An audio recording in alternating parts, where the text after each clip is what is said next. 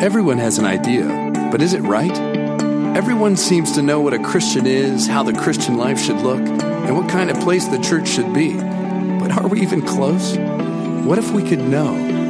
What if it looks different than we think? What if what God is building is more than a group of good people, but a community? Join us as we walk through the book of Philippians and see together a beautiful community. Hey, kids ages 3 through pre-K can head down to Holy Cross Kids Worship if you'd like. For the rest of you, I'd invite you to turn your Bibles to the book of Philippians, the last 2 verses. If you don't have a Bible with you, that's okay. The passage should be in your order of worship. Should be in this little thing. If you don't own a Bible, there's a bunch on the back table in a little basket. That's our gift to you. Grab one of those on your way out. And when I say own a Bible, what I mean is not just like you have like Grandpappy's old one in the back of your house, but like you have one that you can actually read and it makes sense. So we have some that actually do make sense. At least the translations make sense in the back of the church. So you can grab one of those on your way out if you want, or right now. Any way you can have the Bible in front of you would be great. So I mentioned earlier, actually one thing before I get into this, tomorrow is Memorial Day, right? So this is probably the last you're going to hear of Memorial Day today, but so tomorrow's Memorial Day. Our church, generally, we throw parties well, so there's going to be a big party tomorrow. It's at the Fancher's place, their farm in Swope. There's going to be a ton of people there. We'd love to have you. We'd love to have your friends and your neighbors and come on out. There's going to be plenty of food, right? I mean, Pax says it's going to be a big shindig. So if you're a member regular tender and you're on online community network, the city, RSVP there just so they know. If you have any questions about it, go talk to them. If you don't know how to get their house, Pack and Beck are in the back. They're raising their hands right now. They would love to talk to you and help you get there. Okay? Because we would love for you to be there. If this is your first time visiting Holy Cross, come hang out with us. One of the best ways to learn about a church is to see how they do life together, not just see how they worship together. Come see how we do life together. I think you'll find something awesome. I think it's awesome. That's why I stay here. So anyway, that and you pay me. So this is our last week in Philippians, right? We've been doing this since January. I trust that God's used this to bless you as He has me. One of the things I'm taking away from this series, I don't know if you knew this, but like pastors actually, we actually do engage with what we're preaching on. It actually does change us too. At least it should. I hope it does. It has me. One of the things I'm taking away from this series is how Paul has consistently encouraged us to have our lives, our thoughts, the way we view the world, everything, and pass it through the life, death, and resurrection of Jesus. He's encouraged us how to think Christianly about things, whether it's the place of our influence and power, to how we engage with outsiders, to even last week how we deal with money and generosity, everything. It's awesome. The great thing about this week is that we end exactly where we began. The first words of Paul to the Philippians in this letter, after he said, "Hey, this is Paul," was what we just sang: grace and peace. And so this week we end in that same way. The last words of Paul to the Philippians is a blessing of grace. So if you have your place in the last couple of verses of Philippians, if you'd stand with me, that's our habit here. We're going to be reading verses 21 through 23. As we do so, let me remind us, this is God's Word, friends. This is something that lays claim on us. It's not something that we picked, the church picked, that we decided, here's some good books, we're going to go with this instead of some others. It lays claim on us. Jesus says, "My sheep hear my voice." So as you hear this, listen for the voice of your shepherd. Greet every saint in Christ Jesus. The brothers who are with me greet you. All the saints greet you, especially those of Caesar's household. The grace of the Lord Jesus Christ be with your spirit. Would you pray with me? Father, this is your word. You have given it to us that we might flourish, that we might know you. So much conspires against us, Lord, though, to know you. Our own hearts bent towards ourselves. Our world that constantly screams that there are other things to do, other things to be. And an enemy that we can't even see, who wants nothing more than to tear your kingdom down. We need your Spirit. We need you right now. Whether we are walking into this place with a long history of knowing and walking with Jesus, or whether we're coming in here and we don't know Jesus at all, then maybe this is our first experience of church. We need you. We need you to work in our hearts, to open our eyes, that we might see the wonders of your word. And so we ask that you would come, that you would do that.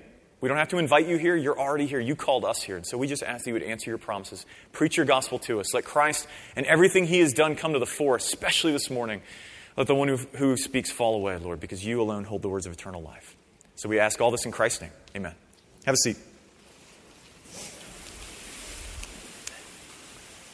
So some of you, my guess would be, especially if you were paying attention to what I just read, and not everyone did, so let's not lie to ourselves. But if you were paying attention, you're probably a little curious about what I'm going to say right now, right? Because what we just read amounted to, say hi to everyone, love you, bye, right? So, Rick, really? What are you going to spend the next 35 minutes talk? Maybe you won't spend 35 minutes, and we'll all be very happy. Sorry. No, that's actually not the case. So, I mean, what Paul says here is a convention, right? When we sign a letter, you sign sincerely or love or your friend or whatever. If you're a Christian, you probably have some weird thing like in Christ or in him or, something that you signed that makes, that's how you communicate Jesus to people in that. So this is a convention, but though it's very common in Paul's day, Paul takes all of these standard conventions, as he's done throughout all of his letters, and he uses these conventions to communicate something about Jesus and his gospel. And so that's what he's doing here. It's something very poignant. Look, as a communicator, I know that you are all not going to leave here today remembering everything I said. As a matter of fact, if I'm being honest, you might walk away with like one thing. And my hope and prayer is that one thing lasts more than a few hours for you. And so that thing that I'm most passionate about, I'm probably going to put towards the end, right? Some of you have seen that. Like, that tends to be where we kind of end up, and it's the thing like, here, you're going to get this. If you get nothing else, get this, and boom, you go. We use that as communicators as a way to reiterate what we think is most important. Well, Paul takes this writing convention, this salutation or way of ending his letter, and he does the same thing. I'm going to communicate to you what I think is the most important thing. The thing I began my letter with, this blessing of grace. I said this our first week in Philippians, but grace really is what sets Christianity apart from everything else in the world. So it's appropriate that we get this. And I mean really get it. So that's what we're going to be talking about this morning. Outline your bulletin there if that's helpful. We're going to look at what grace is. We're going to look at where grace is.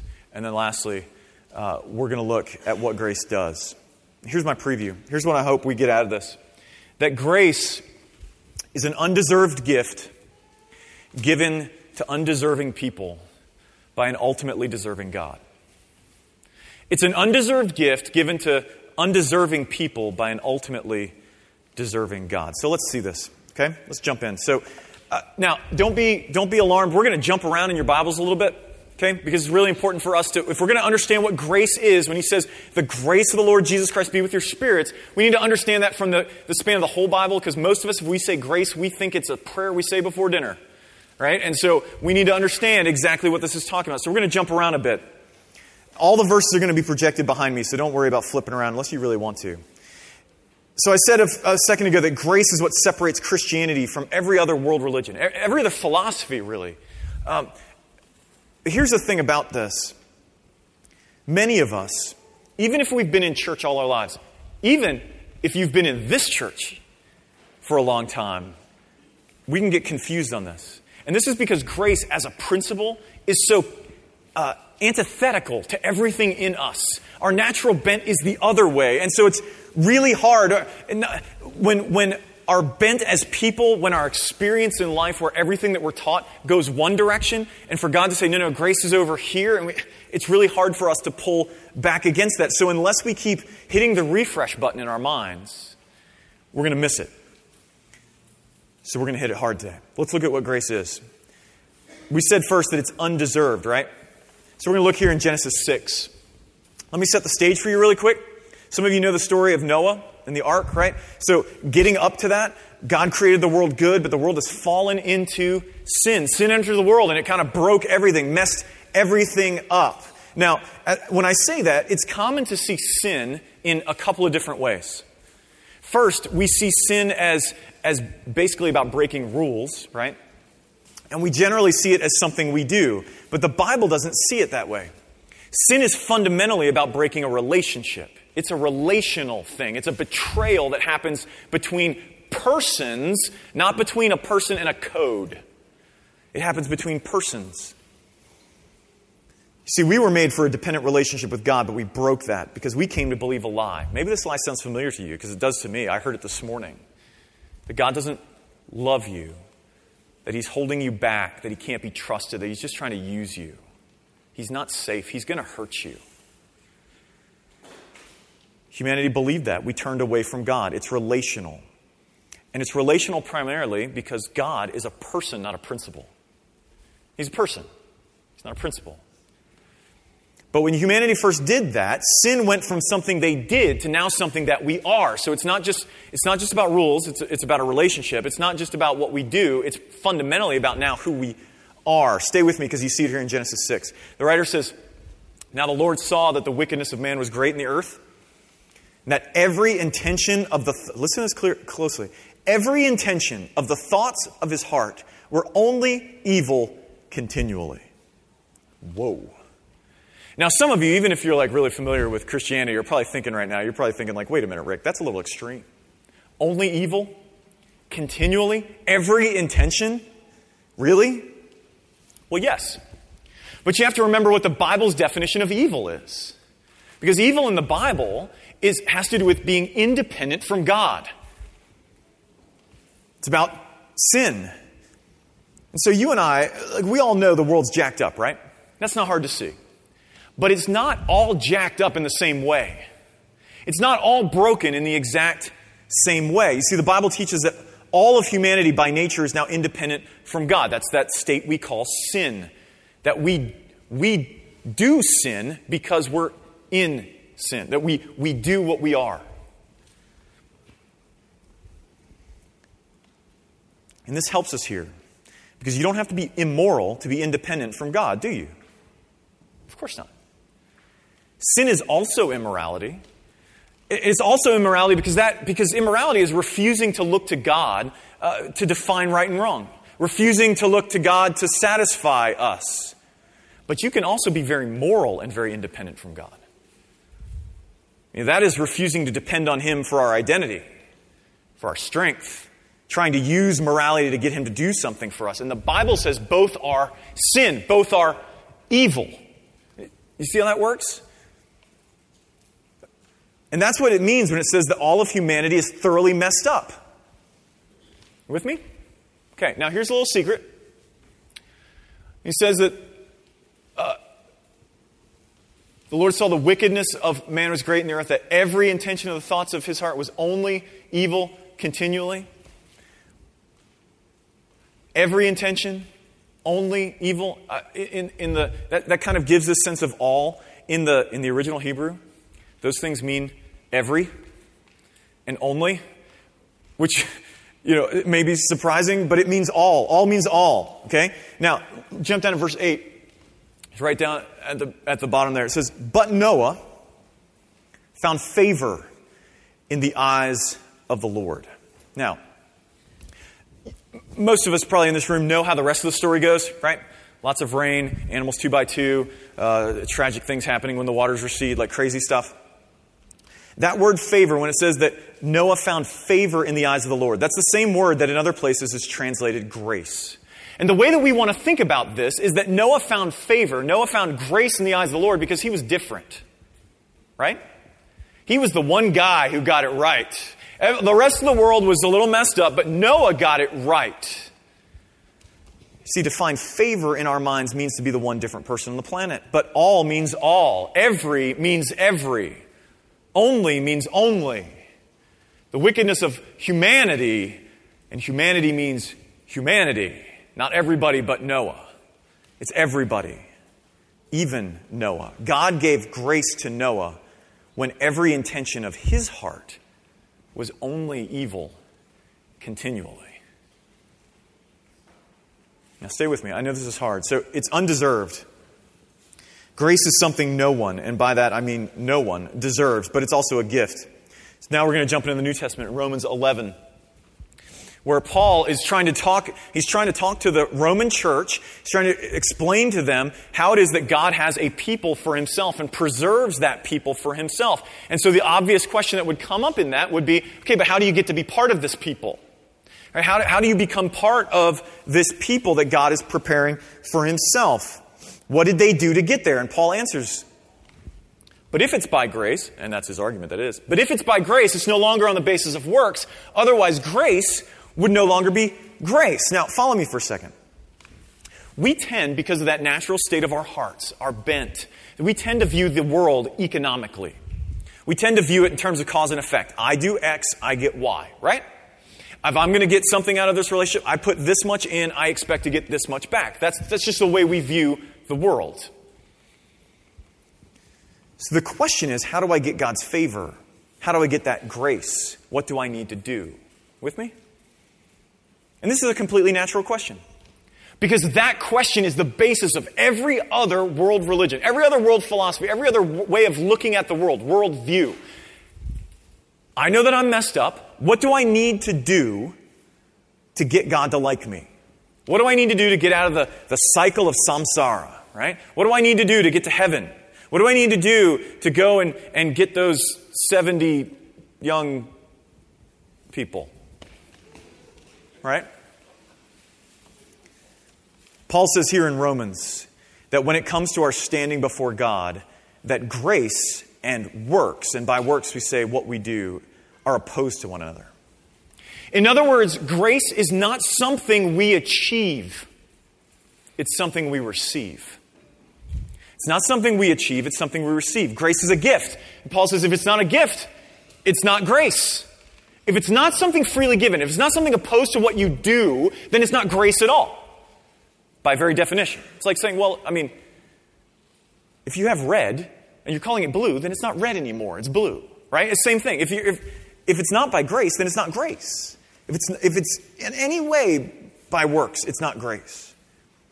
Now, I challenge you, don't glaze over at this. I need you to follow the implications. God's favor, His grace is something that isn't deserved. Because all of us are fundamentally broken. All of us by nature are independent from Him. Sinful.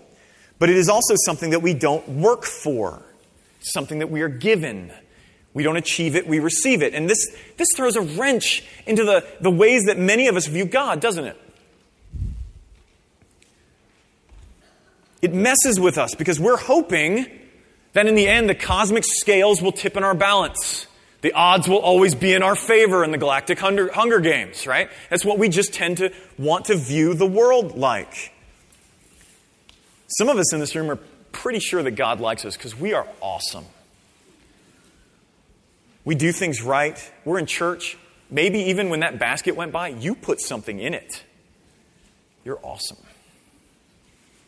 Others of us, though, in this room are convinced that God could never like us because our lives are so jacked up that and we believe that we wear a sign on our foreheads. And that sign says something like failure or loser or hussy or abuser. And everyone sees it. There's no chance. But Paul is saying that none of us, whether you think you are awesome or a train wreck, none of us are deserving of God's time, better yet, His favor. And yet, He gives it as a gift to be received.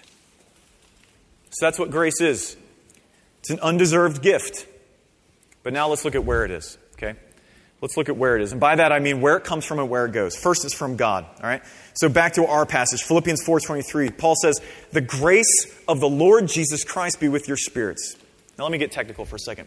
When Paul says the grace of the Lord Jesus Christ, there are a couple of different ways that you can take that. Several different ways you could take it in the original. But the way that Paul means it here is grace in the possessive. That it's, in other words, the grace that belongs to the Lord Jesus Christ. It's not grace given to Him, it's grace that He owns. Okay? It's His grace. He's the boss of it. He chooses who gets it and who doesn't. Right? That makes sense? So the Lord's grace means something that comes from Him. It is His gift to give. His gift. He's in control. Okay? The second part of this is that Paul says that this belongs to the Lord Jesus Christ. Now, most of us, especially if we've grown up in churchy environments, we tend to look at that phrase, the Lord Jesus Christ. We see Christ as Jesus' last name, right? There's Mary Christ, Joseph Christ, and Jesus Christ. And then the Lord is just some kind of thing that we throw on the front of it, some kind of formal title. Okay, so Jesus' name is Jesus. Okay, the word Christ means Messiah. It means king. It means king. In the Bible, it would mean king of the world, king of the universe, kind of king. King. You can't get any more kingly than that. The Lord, though, is something utterly different. See, we see Lord and we think boss, but if you're a first century Jew, which Paul was, and you put the word Lord into something, when he would say Lord in any other context, he would be talking about God. He'd be talking about God. It's the way that, because Jews in the first century were really particular about not wanting to take the Lord's name in vain. And so in the Old Testament, when you see in your English Bibles, and you see the word Lord in all capital letters, that's the way they translated the divine name, His covenant name, that was Yahweh. And so that just kind of took hold when they translated the Bible, the Old Testament from Hebrew into Greek. They started using the word Lord every time that came up. That's the way Jews talked about God. And so what Paul is saying here is something important. And it's important because of what we as Christians believe about Jesus. In our culture, Jesus is just a cool dude. He's just all right with us, right? He's a cool dude. We're doing well if we can claim Him for our cause. But the New Testament has a different opinion. See, Christians believe that God exists in three persons. One God, one essence, three persons. Father, Son, and Holy Spirit. One pastor describes it as He's one what and three whos. Okay? Now, if that's hard to wrap your mind around, don't feel bad. It took Christians about 400 years to get that right. And it took a long time. So if you're not getting it in the last 3 seconds, you're in good company. Okay? So when Paul says the grace of the Lord Jesus Christ, he's calling Jesus not only Messiah, not only King, but also God, which means that the grace that He's bestowing comes from God. It's His to give. Okay? It comes from God, but it comes to broken people. Let's jump back to Romans. It's going to be up there. Romans 3, classic passage. In chapter 3, Paul writes this. For all, let me give you another hint. In Greek, the word for all means all. Okay? So, all have sinned and fall short of the glory of God. Now, that should sound similar to what we saw in Genesis 6, right? Every person on the planet is messed up. Now, sure, it looks different for everybody. It looked different for Jews who had all these rules than it did for Greeks who had none. It looks different for those who grow up in traditional, conservative, churchy environments than for those who grew up free range. Right? It looks really different. But it's all the same. It's still true. Now, one thing we didn't mention before, but it comes up here, sin brings with it guilt. We aren't right with God. That betrayal brings guilt. All betrayals bring guilt. We are independent of Him. We want little to do with Him left to ourselves. So not only do we not deserve God's favor, but according to the Bible, all of us, by nature deserve His anger. Okay, now I know this is hard, but stick with me for a second, because if you don't get this part, you will never understand grace. To understand grace, you have to get the bad news first. Because you see, even if you're buying what I'm selling on sin being independence from God, you probably still see it as a relatively minor thing, right? Because, you're a pretty good person. You're a pretty nice person. You pay your taxes, most of them. Like, you do all right. And so sin, and I'm talking about the state of sin and independence from God, you probably view it more like breaking curfew or like wanting independence from your parents. Right? As you grow up, wanting independence from your parents. You may know later in life you should make that trip more often, but you have your own life. See, that's not the Bible's view on it. The Bible views independence from God not like wanting independence from your parents, but like wanting independence from your spouse. It isn't breaking curfew. It's breaking marriage vows. So I want you to imagine coming home from just cheating on your spouse and trying to play it off. This isn't that big a deal. I don't know why you're so angry. Right? You can't. It's not even funny to even begin to talk about, is it? Because it's not possible. Not only have we done nothing to get God's favor, we have done everything to not get it. Okay? But let's keep reading. All of sin falls short of the glory of God and are justified, that's made right with Him, by His grace as a gift through the redemption that's in Christ Jesus. Do you see now how Christianity is so utterly different from everything else? Even if you have no experience with Christianity, this should sound really weird to you. But even if you've been a Christian for a while like me, in either case, you know that we've blown it, right? I know it, you know it. We blow it. And even if you've been a Christian a long time, you know that you still blow it. You may want to keep that from other people. You don't want other people to know that you blow it, but you know it. You know that you blow it, and you keep blowing it. But God isn't asking you to make it up to Him. His grace flows freely from Him to broken people. From Him to broken people. Not to broken people who have determined to do better. Not to broken people who have a plan for how they'll never get in this situation again. I got this. Don't worry about it. I'm good. I'm sorry, but here's how I'm going to do this different. Not broken people who aren't as broken as those really broken people. God's grace flows freely to broken people. And don't miss this, because you will miss everything Paul says about grace if you miss this. Until you grapple with the fact that you and I are undeserving people. Not just were undeserving people, but are. Until you grapple with that fact, you will never be able to fully receive the grace of God. And when I say grapple with that fact, I mean not just in the theoretical. Lots of us in this room are theoretical sinners. Right? By that we go, nobody's perfect. Yeah, I'm a sinner. I mean specific. I know how I've blown it, where I've blown it, how I can't stop blowing it.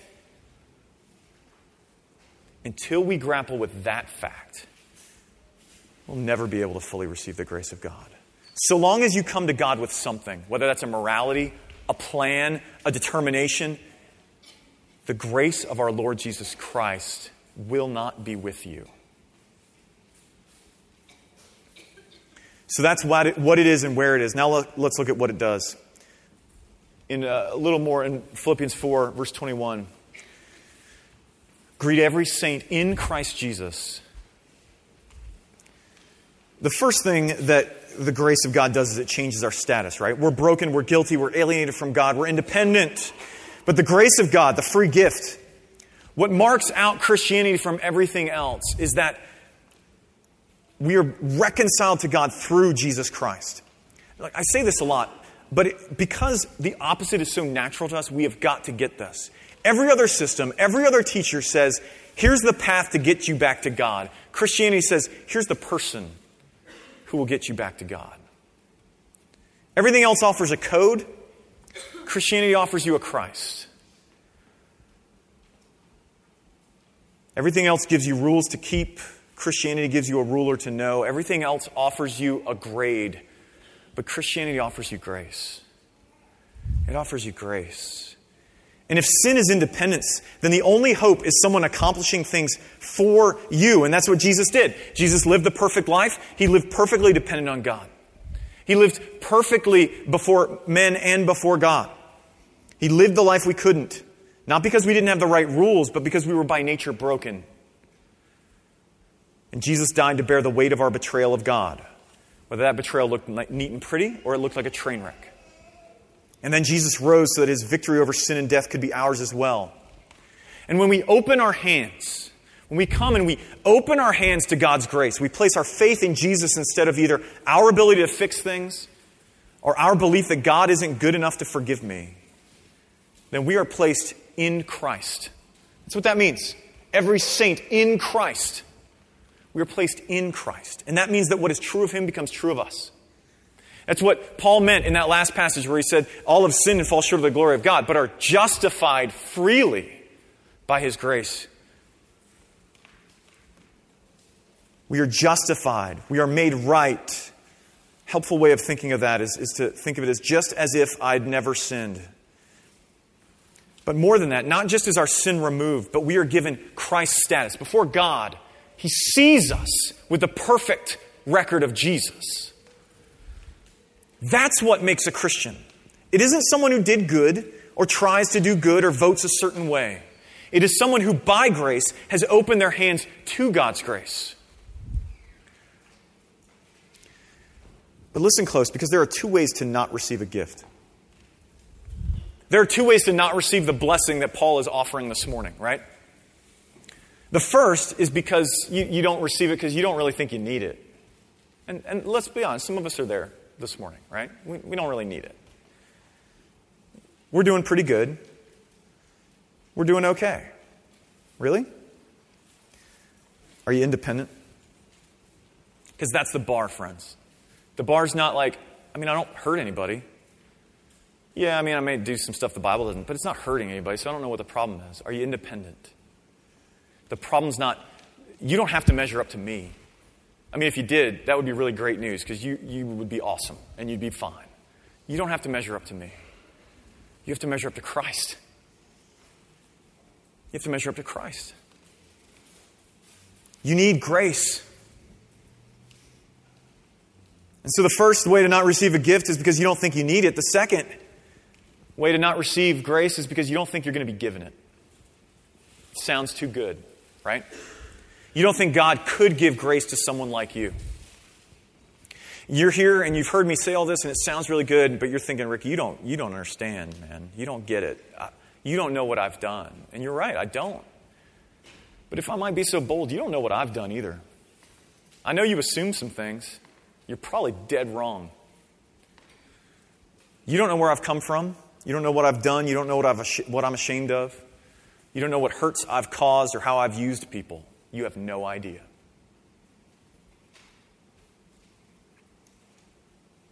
But your status can change. The grace of God can be with your spirit. You don't need anything. There's nothing you can offer. Just come. This changes our status, but lastly, it changes everything. Here's what I mean. If you believe that you are an undeserving person who received an undeserved gift by an ultimately deserving God, that changes everything in your life. Here's some examples. First, you end up looking at your work differently. Many of us in this room, we want to look at work to make us somebody. I do this and that. Because I do this, it makes me somebody.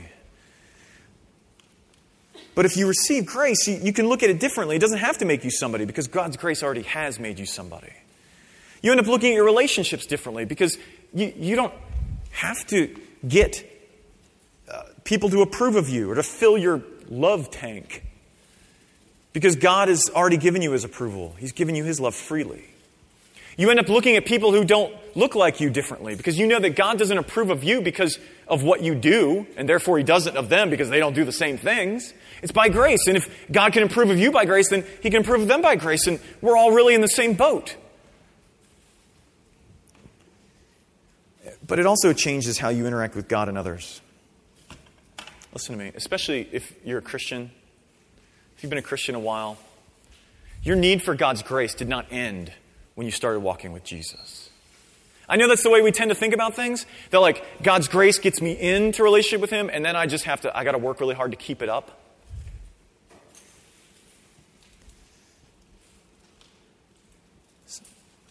Some of us act as if we can get grace from God before our faith in Christ, but then we're in work mode. Paul says, no. In another one of his letters, he says, just in the same way that you first believed on Christ, so now walk in Him. If you were desperate and needy when you first believed on Jesus, that's the way every moment of every day of your life is meant to be walked out. Desperate and needy. Like, I don't like that, Rick. That makes me too dependent. I know, but guess what? That's what you were made for. That's what I was made for.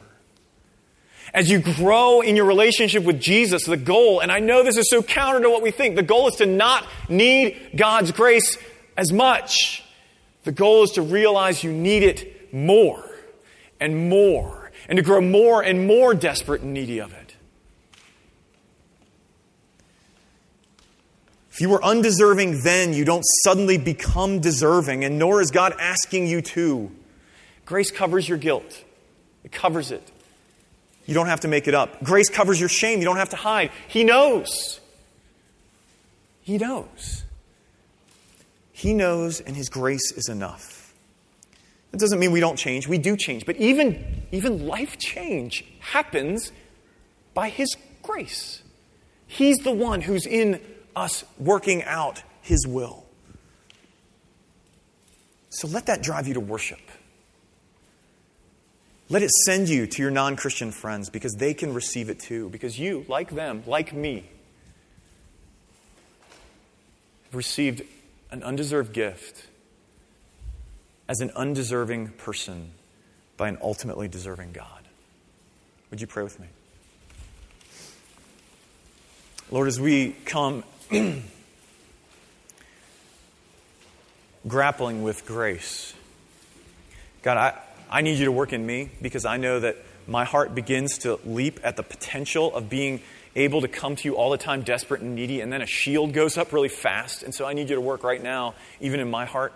And I guarantee there are people like me here this morning. We need you. Some of us have never received grace. We've been too scared because either we think you'd never give it to us or we're afraid to see that we really need it. I pray that you would move and that you would work in us. For the rest, as we move through our day-to-day, as we move through the week, would you let this one thing stay with us? That we never could, never did, and never will deserve your favor, but you freely give it. You freely give it because you love us. Let that resound in our ears, drive us to worship, and send us to our neighbors, we ask in Christ's name. Amen.